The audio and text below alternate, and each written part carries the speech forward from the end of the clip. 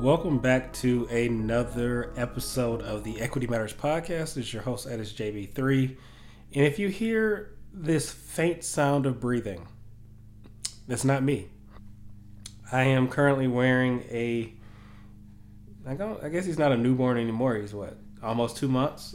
And so he's attached to me.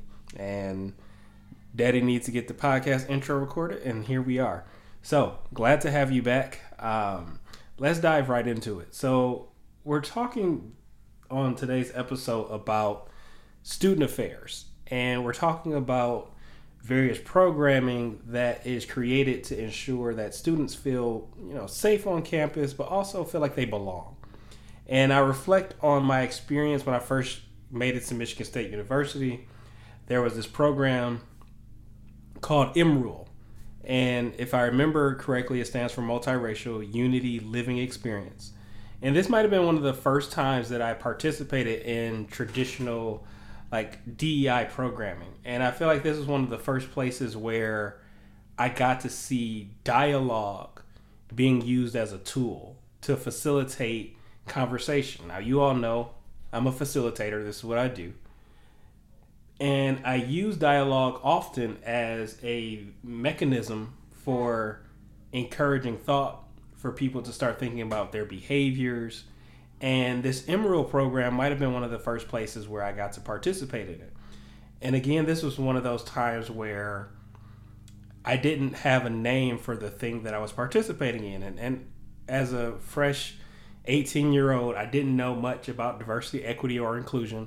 But this was able to expose me to different perspectives, people from different backgrounds, different countries, in the ways that they perceive various interactions. And I'm pretty sure MRULE is still on and popping. So shout out to brother Drew Baker, who I know is over part of that program now, who was actually one of the people who was facilitating a lot of those conversations when I participated way back when. I know he's more on the administrative side now.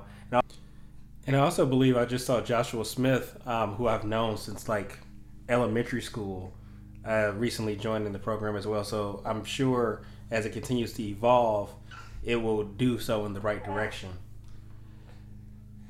On today's episode, we're going to talk to Dr. Jasmine Lee, a student affairs professional working with the University of Maryland, Baltimore County, who knows all about using dialogue as a tool, but also goes the extra step when it comes to empowering students to ensure that they feel like they have a place on campus, to feel like they belong, and a place where they can help to nurture their identity. Because as we all know, you go off to these universities and these institutions, you don't have a good sense of self just yet. And it's constantly forming and reforming.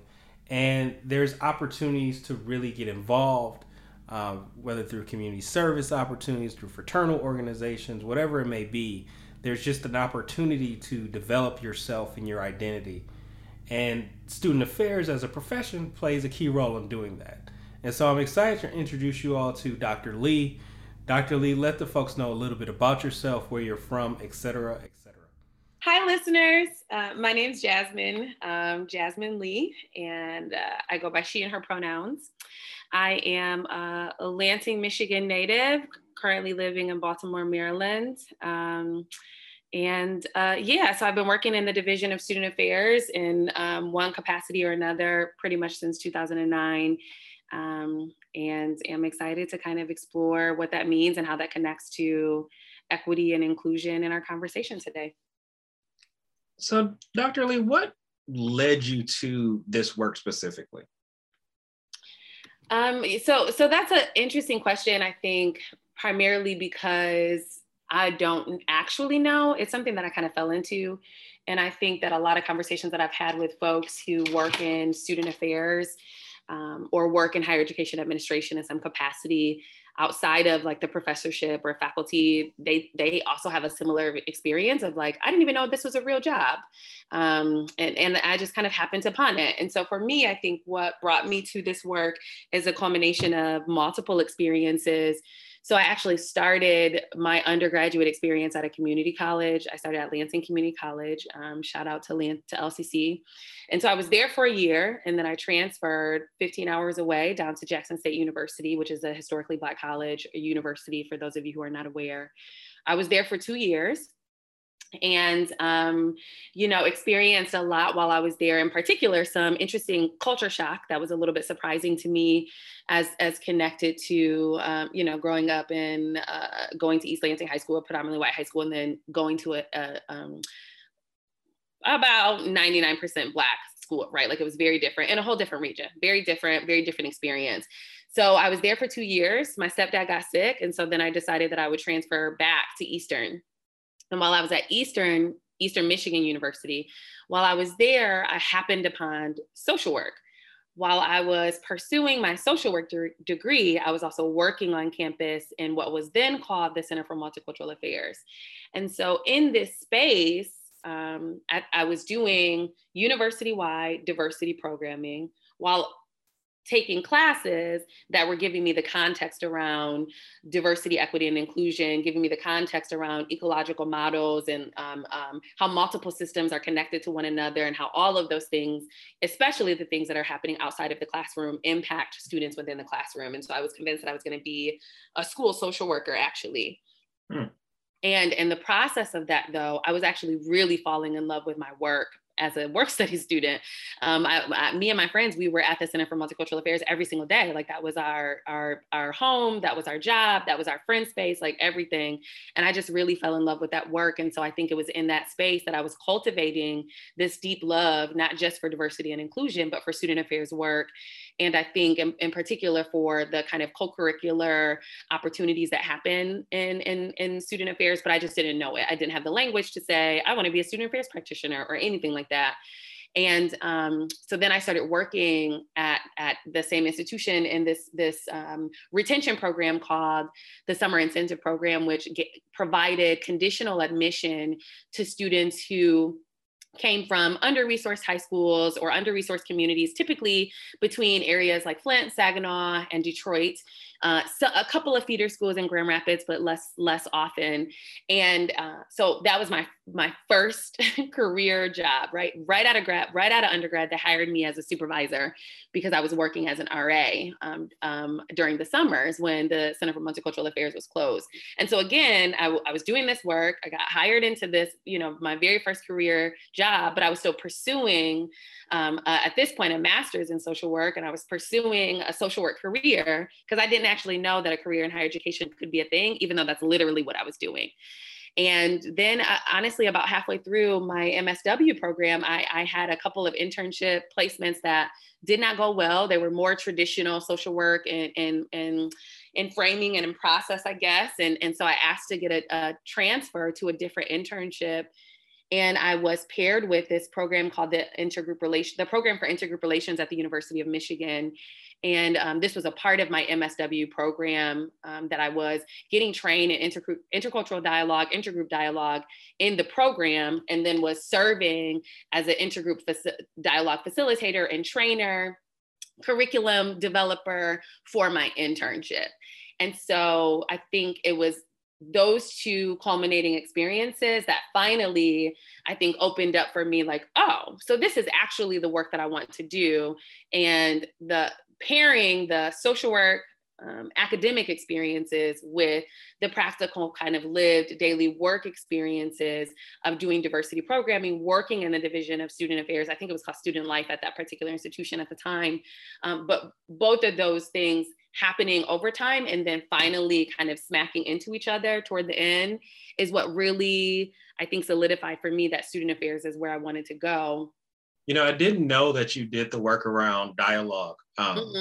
And that's really exciting to me because that's like my jam, in understanding that there's a difference between debate and dialogue is very intentional, right? Like you're examining your position in the room, you're understanding like we're not necessarily seeking to argue consensus in some way, like we're looking for a common good, like that. I'm all about that. And it's also interesting, like I don't refer to myself as a social worker as often. Like people will say, oh, you're a social worker. Oh, I'm trained social worker, but I don't practice. Therefore, it's kind of a disconnect for me. Mm-hmm. Yeah, no, and I think that's, so two things I want to say in response to what you just shared. The first thing I want to say, as connected to the last piece, I think that's interesting because I do think that there was at one point earlier in my career where there was also a disconnect for me. And I would go through this long explanation for people where I would say almost exactly what you said, like, well, I'm a trained, clinician, I'm a trained social worker, but that's not really the work I do, and I think over time I come to realize that it's literally the work I do.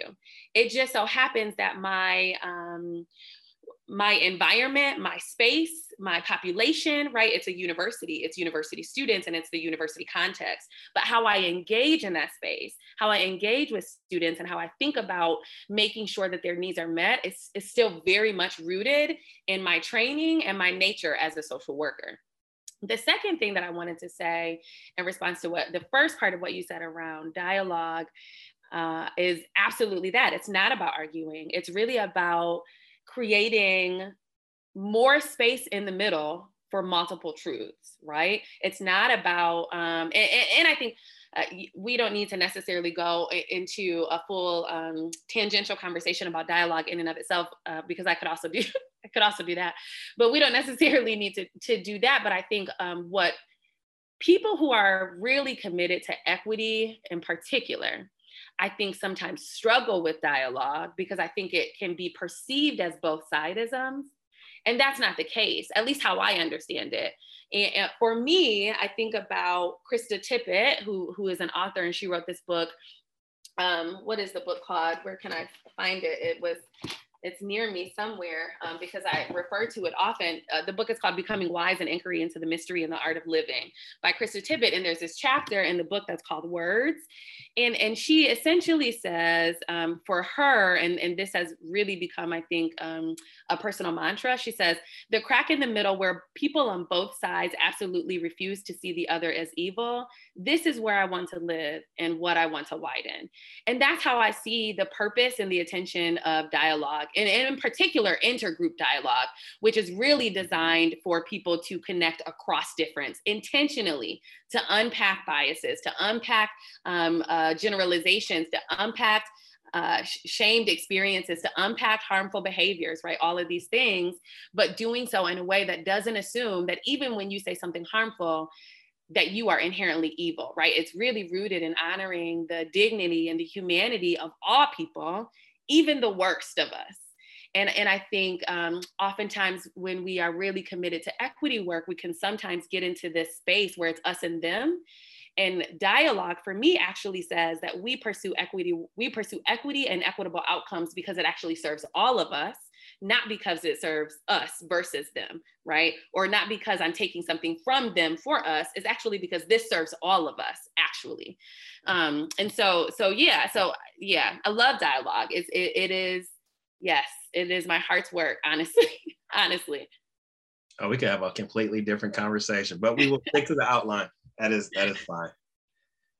So as you've matriculated through your studies, through various professional opportunities, could you just for us really quickly define what exactly is student affairs?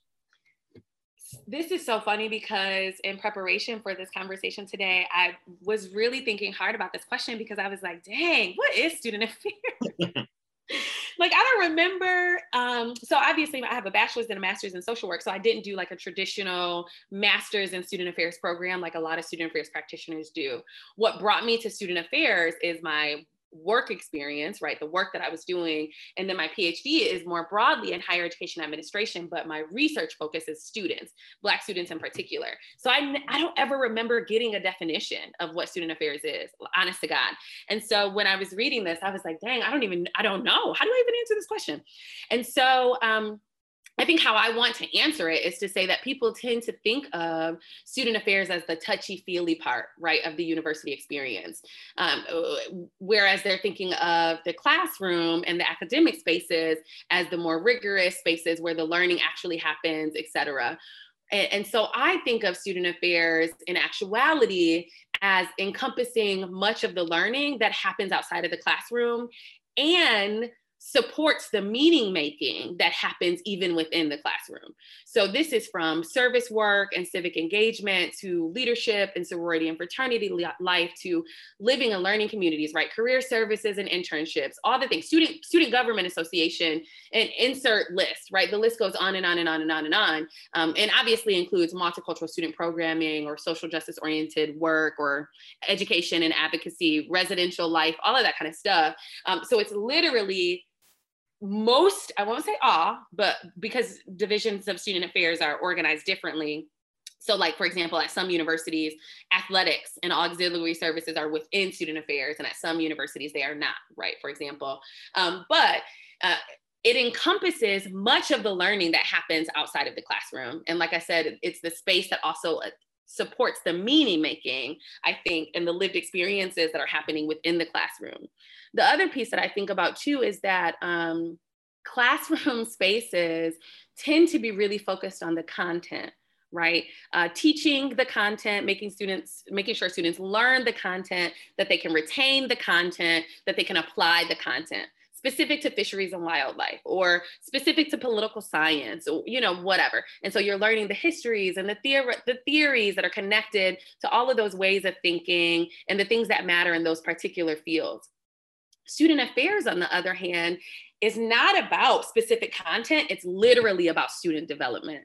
It's literally about the journeys that students take during their university experience, and to the point where we're not even just thinking about traditional students, air quotes, like 18 to 24, non-parents, right, living on campus. We actually are thinking about adult learners. We're thinking about caregivers. We're thinking about all of these things and how their development and their journey through the institution is going to be slightly different. Their needs are going to be slightly different, and how we help them create a well-rounded experience as a part of the programming and the opportunities for engagement that they have is really rooted in our expertise, as in, that is to say that student affairs practitioners are experts in students, right? Whereas faculty members are experts in a particular content area. For student affairs, students are our content. So everything that I read, everything that I study, everything that I write about is about students and all of the variety of experiences they have. And so that's really what student affairs is, I guess. That's how I would describe it. It's really the space that happens outside of the classroom that completes the university or collegiate experience. So I'm going to deviate from the outline really quickly. And this is actually going to appear later in the episode. But I'm curious as to, how do you balance the role? Because I know you've taught classes in addition to having that perspective of like student-centered needs. So how do you balance that of like, the student is the content, or, you know, in this case, like, I want to make sure that you're getting that applied experience plus the content that whatever this course may be? Yeah, good question. So what's great is that I get to decide what I want to teach. And that's one of the reasons why I tend to be really committed to teaching first year students, because there's just much more flexibility in there. And then also, you know, first year students just are a different kind of canvas than returning students. But so the class that I teach now, and it's a course that I've taught maybe 3 or so years at this point. It's called Race and Social Justice Dialogues.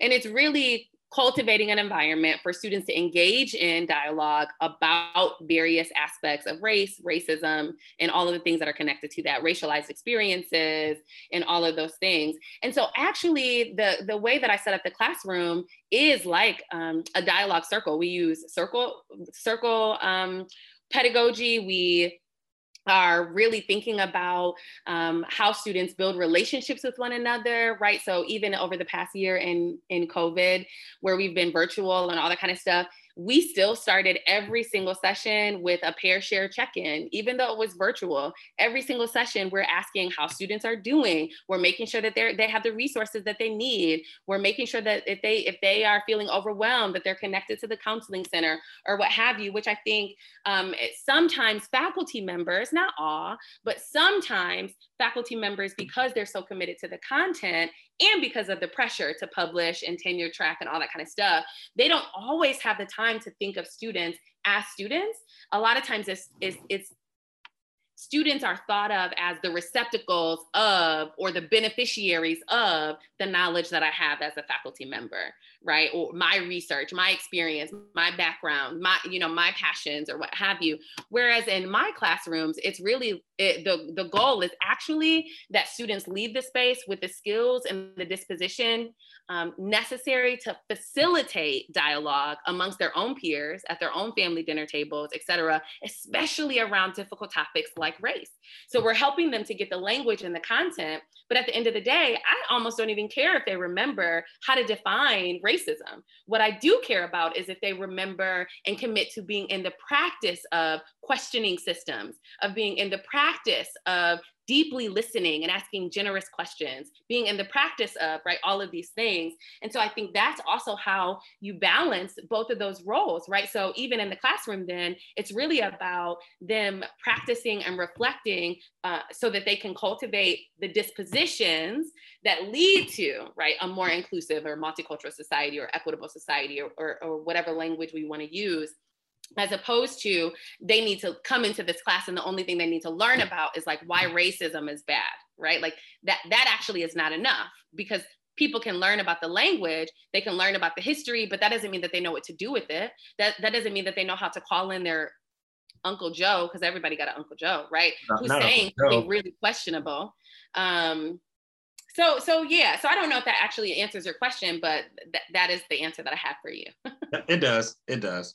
And I'm slightly jealous because there wasn't like a race and social justice and identity course for me, but I'm excited because future leaders will have this built in, right? Like they should be prepared to have those difficult conversations or to navigate through spaces that are not clear. Exactly. So exactly what role does student affairs play in shaping diverse and multicultural communities? And part of this comes from me being an RA many moons ago, and I was a terrible RA. I was like one of 3 Black RAs in West Circle. And so it was just very different because my students didn't look like me.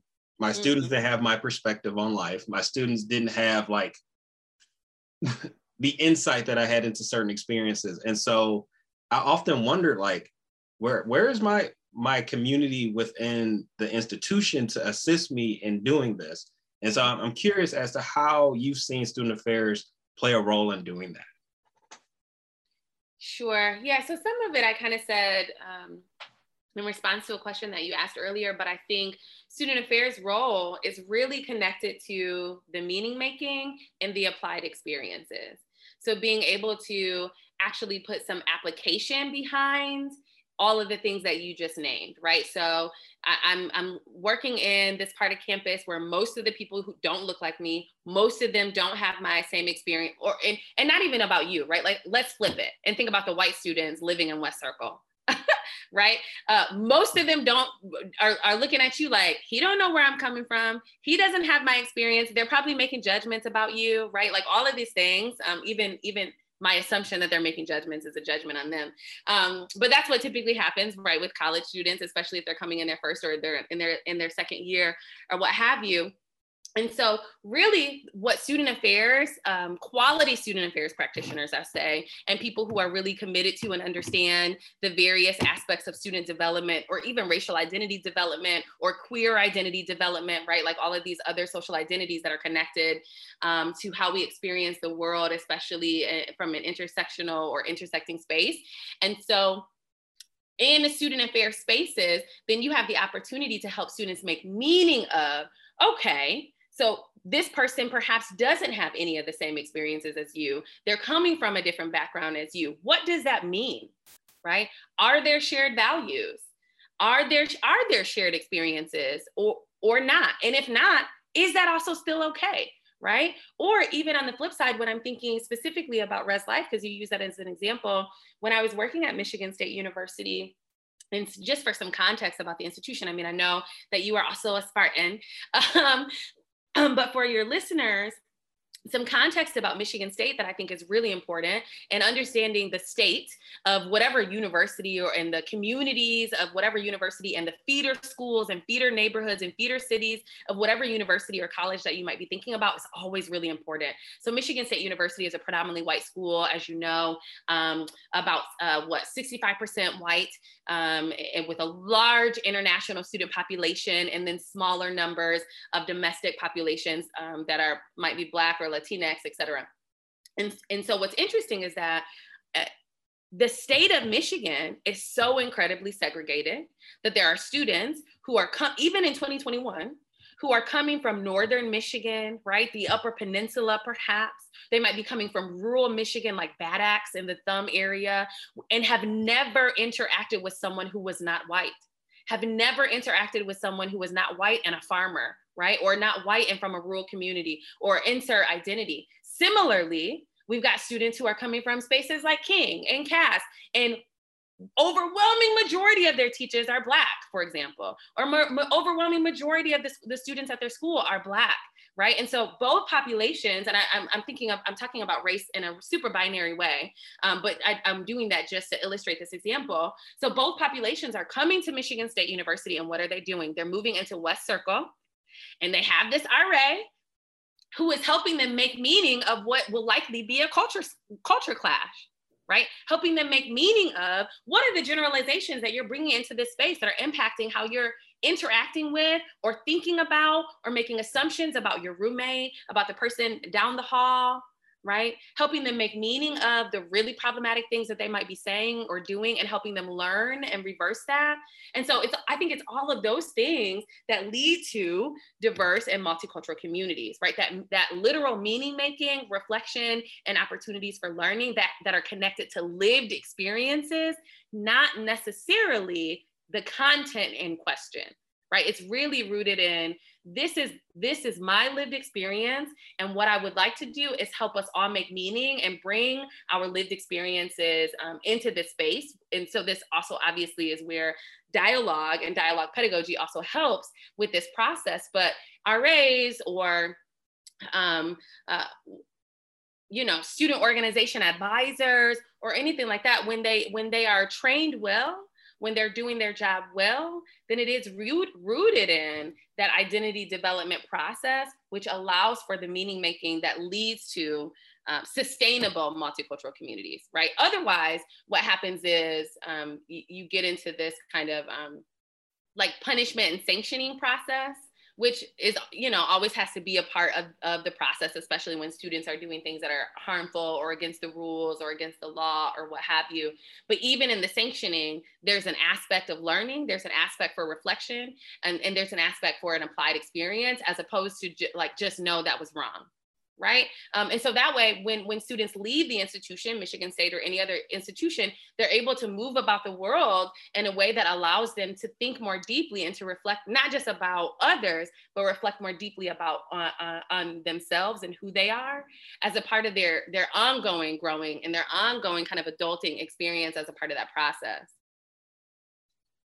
I'm not going to hold it against you that you didn't say Renaissance when you said Cass and King, but it's cool, Okay, and Renaissance. Renaissance. Is Renaissance burgundy?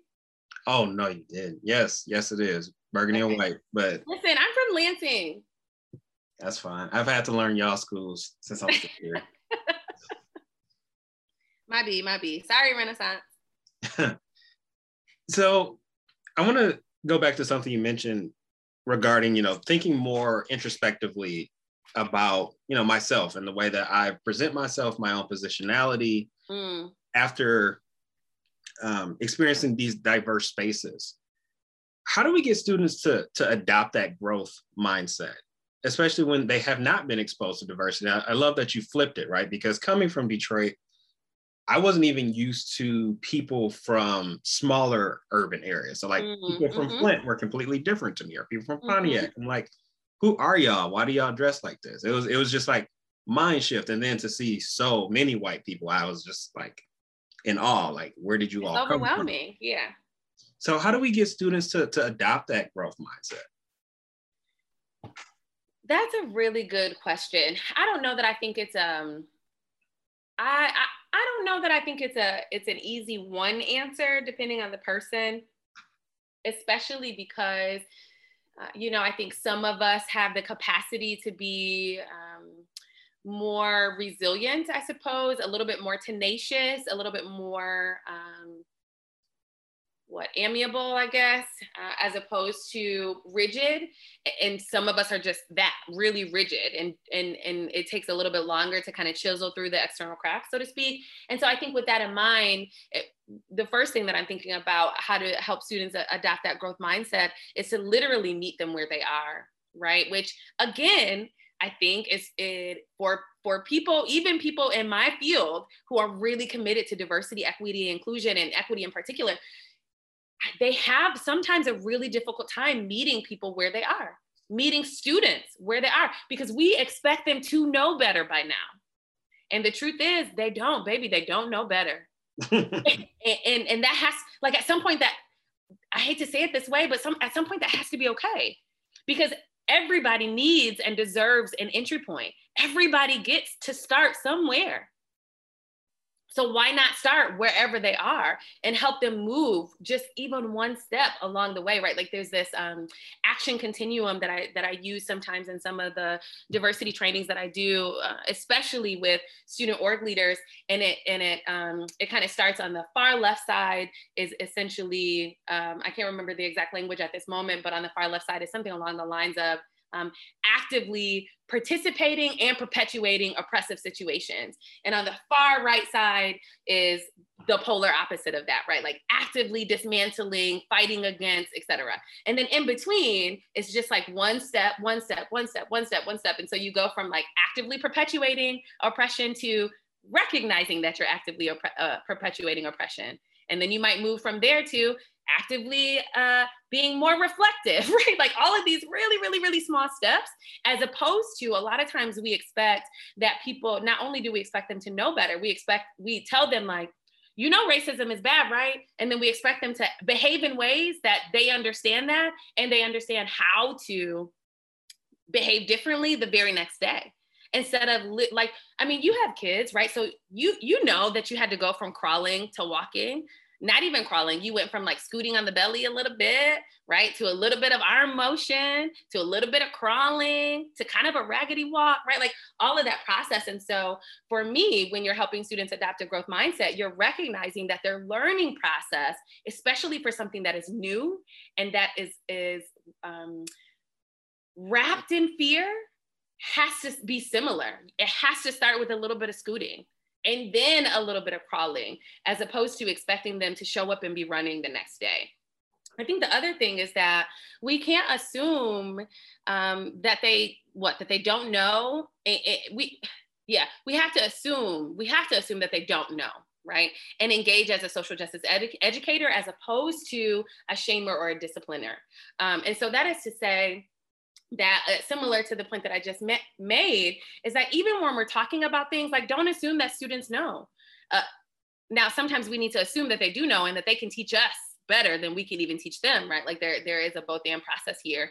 But in theory, if I'm working with a student who is coming from, those examples that I shared earlier, a student who's never experienced or interacted with someone who speaks a different language than them, have never experienced or interacted with someone who's from a different country than them, and they've been watching TV that's teaching them really harmful messages and really harmful generalizations about that particular country and about that particular group of people who speak a different language than them, then I have to assume that that is what they think is correct. And I have to help them think differently about that, right? And that is an education process. That is not a shaming process.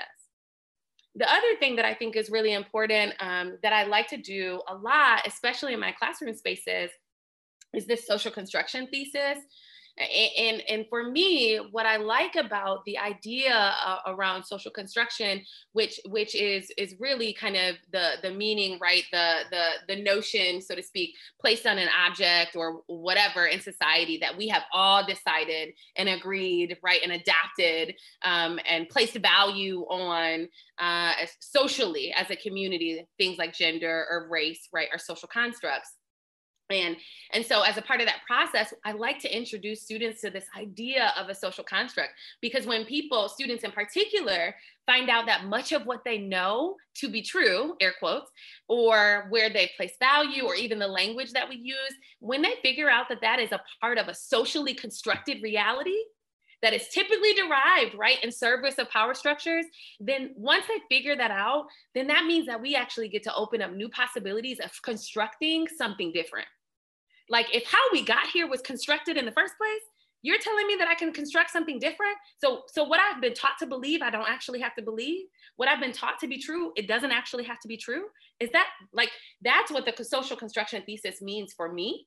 And so when I talk about that, I think that also helps to cultivate a growth mindset, because now students are recognizing that all of the things that they place so much value in were actually constructed in a social format that they can reimagine, reconstruct, disrupt, and deconstruct in a way that actually serves all of us instead of the power structures at play.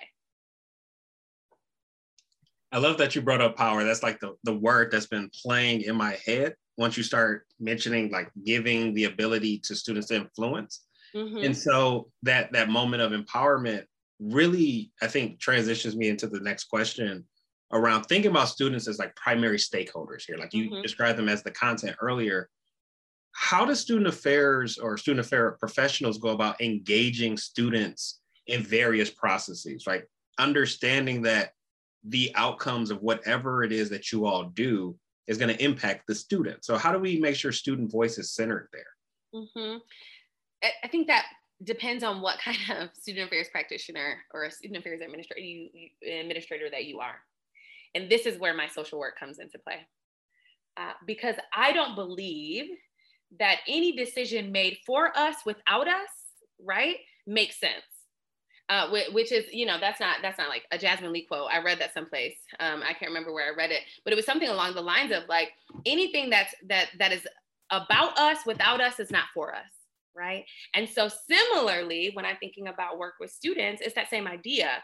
And so for me, and some of the spaces where I think I've gotten some of my best practice, some of my best leadership, some of my best mentorship, some of my best supervision, it's been in spaces where I've been able to watch student affairs practitioners and student affairs administrators literally and work with students as partners in our work, as opposed to as just the beneficiaries or recipients of our work, or consumers. That's one of the things I hear often, like, they're consumers.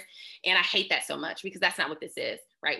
This is a co-created reality and that we're working on together. And so being able to work with students as partners as a part of that process is really important. And so what does that look like? At least for me, how I see it, that means that I'm thinking of myself as a translator. I'm thinking of myself as an advocate. I'm thinking of myself as a gatekeeper, and not in the way that I keep the gate closed, but in the way that I'm seeking to open as much access as possible, helping them to understand the loopholes and policies and processes and procedures, helping them to understand the one person, in the financial aid office, shout out to Ann Graves at Michigan State prior to her retirement, who was always going to find more money, right? Like, that is a gatekeeping process that is rooted in access creation, as opposed to closing multiple doors. And so I think those are some of the ways that you engage students in these processes, is making sure that they're actually at the table when you're making decisions. So one really good example that I can give to you, again, from my time at a previous institution, we were thinking about how to retain Black students at the university. And in particular, not just retain them from their first year into their second year, right? Like that first year persistence, but we were also really looking at how to retain them and keep them persisting through specific levels of math and specific levels of writing. And we were looking really specifically at increasing graduation rates, which at the time were 65% in comparison to 86% of their white peers. And as a part of that process, a group of Black faculty and staff, we started meeting voluntarily and talking about, like, these are the things we need to do. These are the things research says. And then at some point, I can't remember how it happened, but we all just said, wait a minute. Why are we making all of these decisions for students without asking them?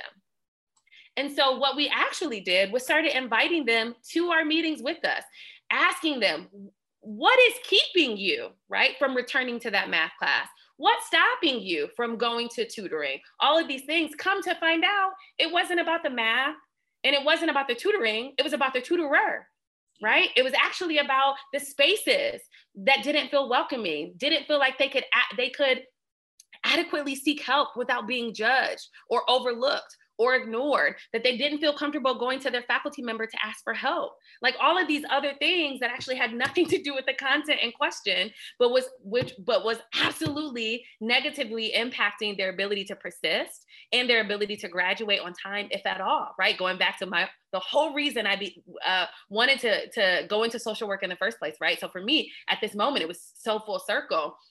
And so as a result of the conversations that we were having with students, we developed a whole slew of what we were calling strategic Black student outreach programming initiatives, from having food together on the first Friday of every month to like really specific training for every single tutor and every single supplemental instructor, right? And that was only because we were able to work with students as partners and engage them as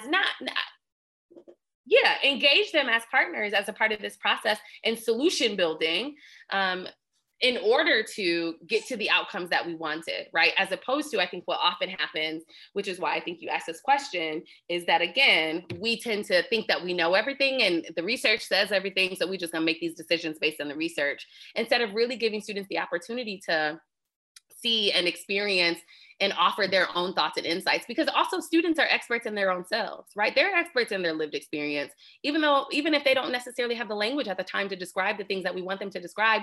When I was in high school, I couldn't name racism, but I could definitely name that Black people stood in certain spots and we were not welcome in other spots, even in the early 2000s, right? Like at the time, I didn't know what that was, but I definitely saw it and felt it and could describe it. And so giving students the access to the table and access to be able to share their stories and tell us what they need. I think the other piece too is when we're thinking about engaging students in processes, again, for me in particular, I think about my work as amplifying students' needs, right? Translating their concerns into language and the institution cares about, like graduation rates, retention, persistence numbers, like I just described. Because without rooting some of those things in those really abysmal numbers, the university just continued to like overlook it, like it was nothing, right? Until we said, well, if you continue to graduate Black students at 65% annually, like this is the way that's going to impact your return on investment. This is the way that it's going to impact donor base, stronger alumni base or lack thereof, right? Like this is the impact that the university will have. So being able to translate their concerns into language that the institution cares about is also, I think, a part of the process of engaging students. And similarly, and conversely, translating the institution for students, right? Helping them understand the policies and procedures, helping them understand who are the key players. At my current institution, for example, we have a Chick-fil-A on campus. And as I'm sure many of your listeners know, Chick-fil-A is widely known to have great waffle fries and to be really anti-LGBTQ plus. And there's consistent reporting around them sending funding to really harmful organizations that are anti-queer and all this kind of stuff. And so there is a group of students on our campus who are like, we don't need Chick-fil-A here anymore. This doesn't align with our values, all this kind of stuff. And so they were having this kind of roundabout circle conversation with each other and getting mad and trying to protest and all this kind of stuff. And the reason I laugh is because in all of the protests that they were having and all of the conversations they had, no administrator said to them, actually the contract is written and signed 6 years in advance. So there's literally nothing we can do until 3 years from now. But there is a dining committee that allows students to serve on this committee, who every time a contract is up gets to decide whether or not the contract will renew or will be dissolved, and whether or not we will continue with that same company or move to a different vendor, right? Nobody said that to them. So they're protesting, wasting their time, energy, and resources for something that literally cannot change, at least for 3 years, given our current contract. And so translating then for students, engaging them in the process is letting them know, like, actually, as soon as the committee is accepting more students, I'm going to make sure that you know about it so that you can be on it. As soon as the contract is up, I'm going to make sure that you know about it so that you can protest that day, right? As soon as you have questions about contract and money, you need to talk to this person because this person is the vice president of finances, or insert fancy title. And this person is over that particular building. And this person is over all of the dining contracts on our campus, right? That institutional navigation piece is also really important, especially for students who are interested in pursuing social justice or advocacy or equitable outcomes for their experiences on campuses in ways that they don't feel like are happening. But when we don't translate to students how the university works, then we end up allowing them to kind of run themselves into the ground unfairly. And so that is also why I think it's incredibly important, which is not the question that you asked, but I think the importance of your question, that is why it's important to engage students in the process. You're speaking to my macro practitioner heart, right? Like, I often use the community engagement continuum in presentations that I give. And I tell folks, like, you know, at the far end of the continuum, the far right side, it's extremely aspirational, but we want to share power with whoever our stakeholders are. In the example that you prescribed, knowledge is power in this case, right? Like, being able to share the information, like, hey, your protest is actually futile right now. Like, some of you won't even be on campus by the time this contract is up, but you can position yourself for future advocacy by doing this. Like, that could have shaved off so much time, like lost time. Like, yeah. I wish more of us would understand that, right? Like, we can get upset, you want to react, you want to do things, you want to see change, but there's also a process to navigate with that. And not all processes are fair. Not all processes should be. You know what I mean? Like, yeah, that part is also true. And also, while they're in place, like while we're actively trying to dismantle them, we should also be trying to navigate, but trying to figure out what are the loopholes that play, right? And communicating and articulating and translating for students to make sure that they also understand how to navigate this space, which I think is, again, going back to something I mentioned earlier about when students leave the university, these are the practices that matter, right? When they are working at a job, when they're leading a family, when they're the PTA president, insert whatever reality once they leave the university, if they understand institutional navigation, if they understand that it's important for me to know where the power lies, if they understand that it's important for me to know that I have to have multiple people talking at multiple levels, right, about this thing, so that even when I do leave, it still matters to someone else who is still here, right? Like, helping them understand those things, those are the things that actually lead to equitable outcomes in, quote, the real world, right? And lived and working experiences outside of the university, because we're getting them in the practice of those skills, those ways of being, those dispositions that actually cultivate a deeper understanding, that cultivate an ability to speak truth to power with the knowledge of the institution, because you've done your research, right? Because someone is opening up and creating access for you to be at the table, and all of these things, that is a part of the process. And so you gave an example where I think things were, quote unquote, a little bit more straightforward.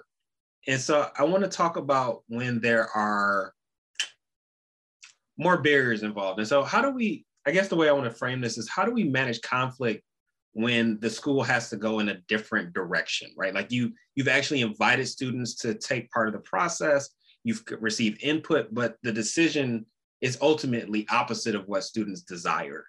And so I'm curious as to how we go about maintaining the relationship, understanding like we had to go in a different direction. So what I was describing earlier about working with students as partners in these processes and these decisions, et cetera, I think gives you the space that even when you have to go in a different direction, they've already been a part of the conversation so long that they kind of know why. And so I think how you manage conflict in those moments is transparency, is honesty, is vulnerability, being able to say, just, this is the money that we have right now. And so we don't have the capacity to do those things, but here are some other things that we are able to or are willing to do, right? So it's not just about the transparency and the honesty. It's also about being willing to at least still come to the table with some options, with some concessions, so to speak. I think a lot of times that universities, this is an answer, this part of the answer, I haven't even figured out just yet, and it's sometimes can be a little bit of a thorn in my side, is that universities are so often worried about branding, and especially public institutions are so committed to and rooted in free speech, which I recognize is a right of all individuals. But as a part of that process, they can get into a really unhealthy territory of both sidisms. There's good people on both sides, as our former president once said, which was nonsense at the time for the context in question. And so I think in those moments, more specifically, in those moments, I think is where there's actual conflict, right? Like, so what I was describing before, where it's like, you're engaging them in the process, you're talking with them as you go along, and they're understanding the whys and the whats and the challenges, et cetera. So then when you have to go in a different direction, they already kind of have a sense, like they kind of saw that coming because you've been sharing information with them along the way. But I think when it comes to like campus crisis, like, who was it? Milo Yiannopoulos being invited to all those universities at that whatever year that was, those like 2 years of his like wild fame, I guess. And students kind of saying, he literally does not align with the values of our institution. Why are you allowing them here? Right?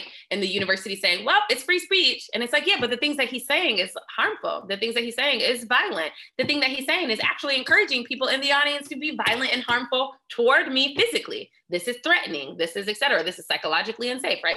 All of these things that students are saying, community members more broadly even are saying, and universities still feeling like they have to, still align with creating space and opportunity for this perspective, even though it might be dangerous or harmful or what have you, as students at least, or some community members are perceiving. And I honestly think that in those moments, that is what is most difficult. That is where conflict is a little bit more difficult to manage. Now, I do think that in those moments, one of the things that can help happen, especially for student affairs practitioners in particular, we tend to have the relationships necessary with students differently than sometimes like, associate provosts or academic deans. They don't typically have relationships with students in the same ways, right? Whereas a vice president of student affairs likely still has really close relationships with students. And so as a part of that process, in those moments of crisis, we on the student affairs side actually have the ability to call students in to care for their feelings and emotions and needs, and to also create opportunities and avenues for them to express their feelings and needs, to encourage them to engage in activism for when he might come on campus, or encourage them to plan a different event that garners everybody's attention so that they don't even want to go to his stupid talk. I shouldn't say that it was stupid, to his talk. And things like that. And so I think that is the beauty of having a well-positioned and student affairs division and a well-trained set of student affairs staff, because I think that we can really support the university in managing conflict in those moments, because so much of our work is rooted in relationship. So what I want to say as a part of that is that if relationships do not exist, you cannot manage the conflict. That is the truth. I'll tell you an example from my current institution. My president, Freeman Rabowski, he's a renowned Black man. He is known as like the president's president, the university's president. He is the man. He's charismatic. He's friendly. He's engaging. He's knowledgeable, right? All of these great qualities. But what is phenomenal about this man that I've noticed over the past couple of years since I've been at UMBC is actually when students are mad at him and when students want to protest him, I mean, when the students walked into his office and tried to occupy it, he did not run away. He did not shut them down. He did not call the police. He sat there and he invited them in and listened, right? That is actually how you manage conflict. Not the things that universities actually do. Like when you think about the physical building at the University of Michigan, where the president's office is, all of the, like the admin building, it is literally built so that students can't protest there. Right? Like, as opposed to saying, we are helping you cultivate the skills to be activists, to advocate for your needs, to speak truth to power. And even when I'm wrong, I'm going to sit here, I'm going to listen, I'm going to be willing to be called in, I'm going to be willing to be thoughtful. I don't know what decisions I can make just yet, but you need to know that I'm listening and that your thoughts and feelings are valid. Most universities don't even give students that much. And when you can't even give students that much, there's no way to manage a crisis. Goals. I would love to see like all institutions, like their leadership be prepared for that, right? Like just to sit and actually listen, like to hear individuals' truth, to be responsive. When you mentioned even the design of U of M's building, like the actual architecture, the infrastructure being built in a way where students can't even do that. Like even the fact that you know that, right? It just becomes clear where priorities are and where people feel the most comfort, right? Like I want to maintain this feeling of comfort. I'm not going to jump into the fragility conversation today because I'm not in the mood, but just being mindful that when you create barriers, both literal and physical, it's felt and people know this. And it is sustained, right? So the University of Michigan is not the only university that has buildings that are built in that way. I honestly think I feel like there's some aspects at Michigan State University that are similar, but I can't remember, so I don't want to say that with as much confidence. But there are several universities across the country that have buildings where the president exists that are built in the same way. And part of that is because of all the protests that happened in the 60s, right? Especially when students of color were demanding for ethnic studies programs, we're demanding for cultural centers on campus, we're demanding for all of these things, right? The universities were in fear, were afraid. And so then they built up these barriers to keep students out, right? And now here we are in 2021, we're living kind of a different existence and a different reality. And I think a lot of universities are trying to create space where they can have close relationships with students, where they can engage vulnerably, where they can listen authentically and deeply. But at this point, because the policies, the processes, the infrastructure, right, the spaces and the places and the environments have been so deeply ingrained to keep people out, you almost have to like start there. You got to dig it all out before you can even try to be the type of president that Freeman is, right? And I think too, it's, or on the other hand, if you're not digging it all out, who is it? Celeste. I can't recall her last name, but if you're not digging it all out, perhaps you're burning it all down, right? Because from the ashes, you can rebuild something new, is what she says. And so I think so not only is it felt, it is sustained until you actively disrupt it. You've covered the question that I wanted to wrap up with around the role that you've played in advocating for DEI on our college campuses. Clearly, like I don't want you to have to repeat that.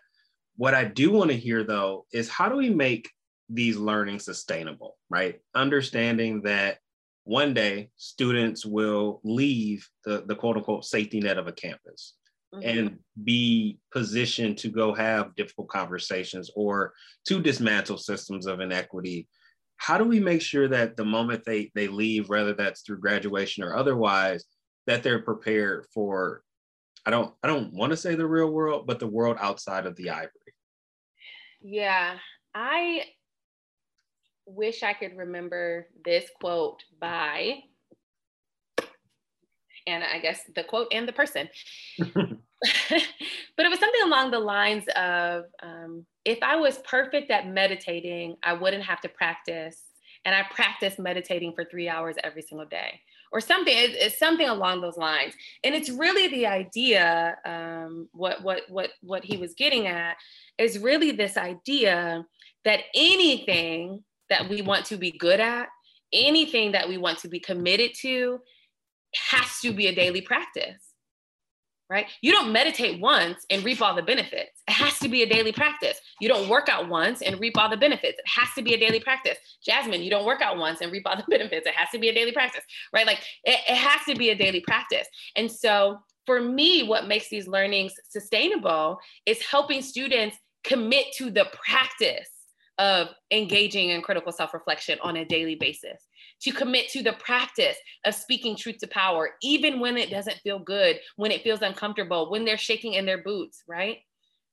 To commit to the practice of interrogating the whys and the power dynamics and the power structures and all those kinds of things. To commit to the practice of radical love for all humanity. That is a daily practice that requires us to be cognizant and conscious and present at every moment within every single interaction that we have. And I mean, as someone who also, as you mentioned earlier, enjoys and understands dialogue, you should hear that all of the things that I'm talking about right now are absolutely rooted in the practice of dialogue. And so for me, that's actually how it becomes sustainable. It's creating environments and opportunities for people to engage across difference in a way that cultivates a practice and a set of practices that move with them even when they leave the institution, and can be adapted and or modified as needed depending on the context they're in. Because you're going to need to know how to speak truth to power if you go to church, right? Or if you are in a family that has really jacked up power dynamics, or if you're at a job and the boss is racist or classist or insert thing, right? Like you're going to need to have practiced how to call someone in. You're going to need to have practiced how to care for yourself and engage in radical self-care. You're going to need to have practiced how to say no and set really clear boundaries, right? Because when it's time to do the thing, if you haven't already practiced doing it, you won't be able to do it. It's going to be so hard. Eric Thomas says that when it's time to be ready, it's too late to get ready. So you got to stay ready, right? And so it's that same idea. So when you're practicing every single day, that's how you stay ready.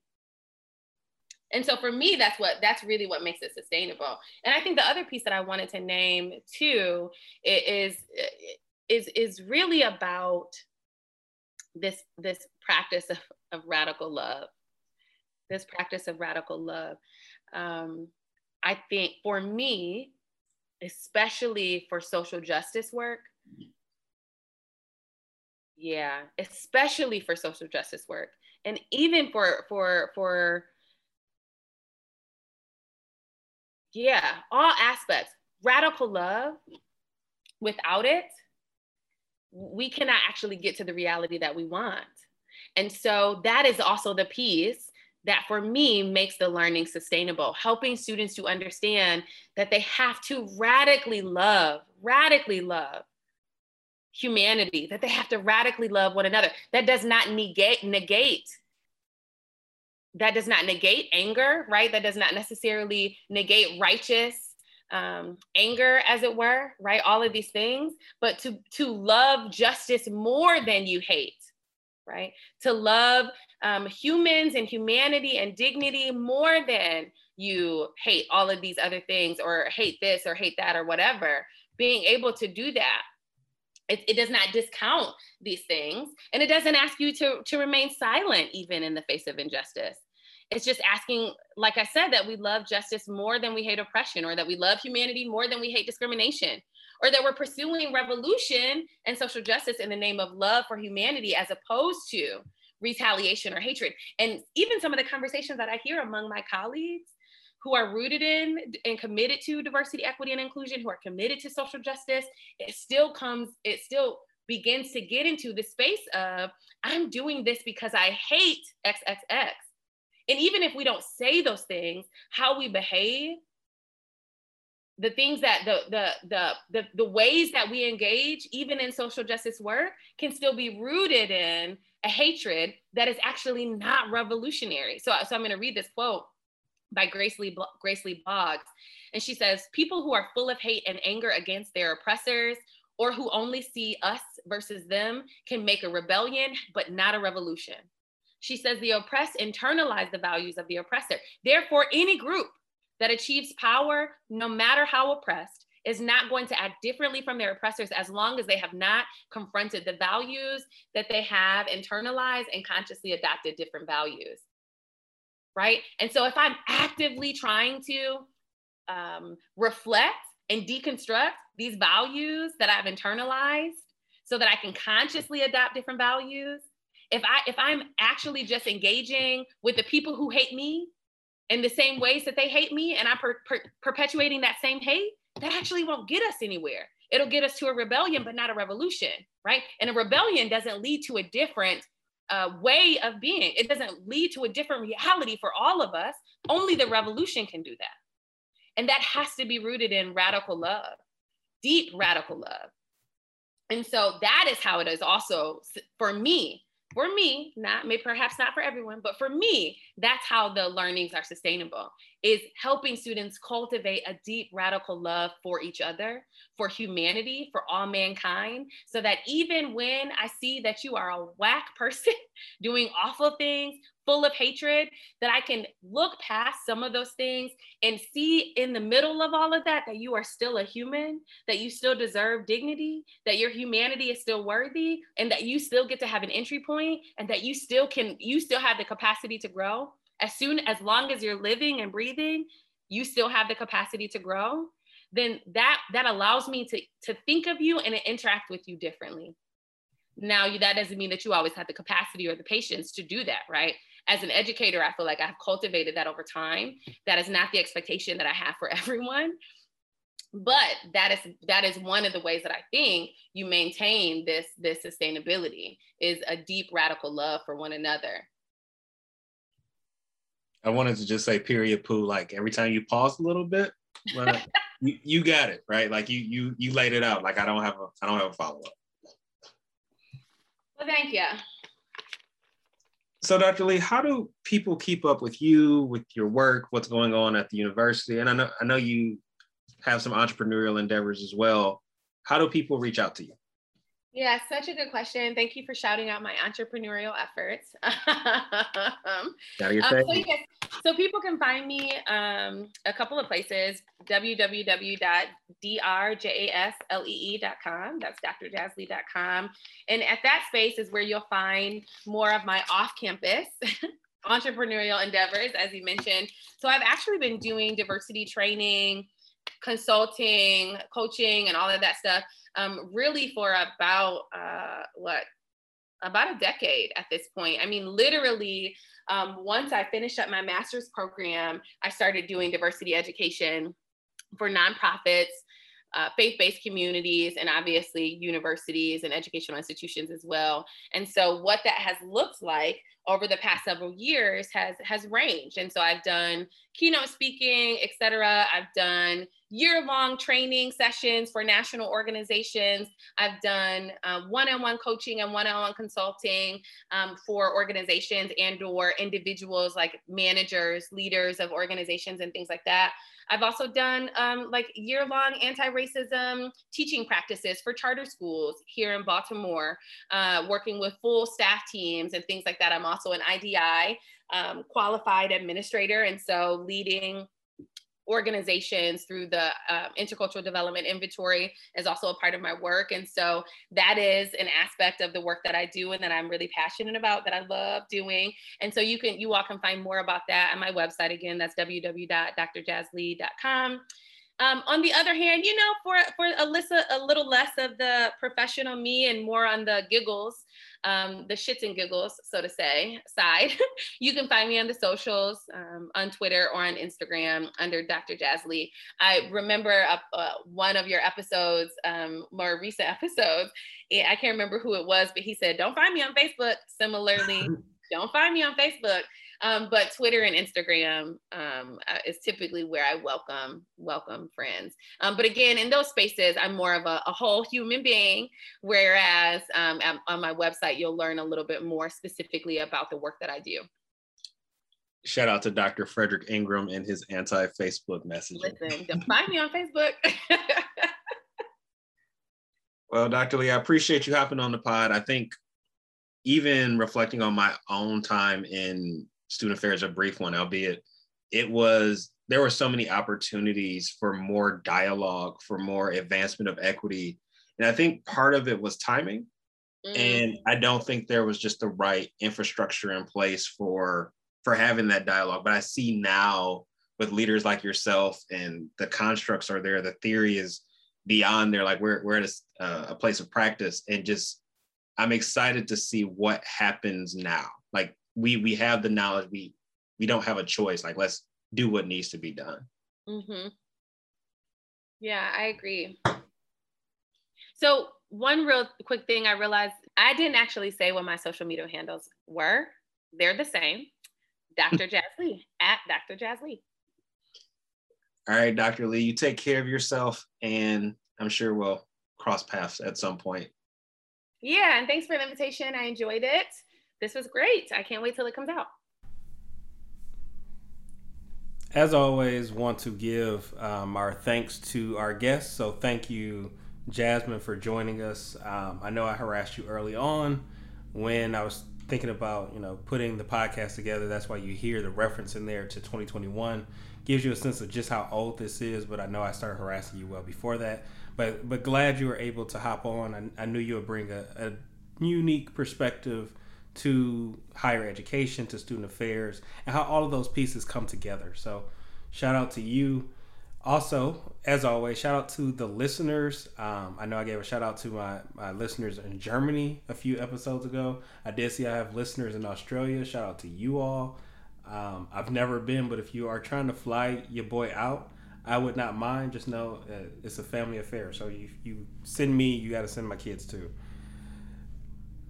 A few very quick updates on Equity Matters activities. We are 6 months away from the end, my friend. We are wrapping up our last few episodes.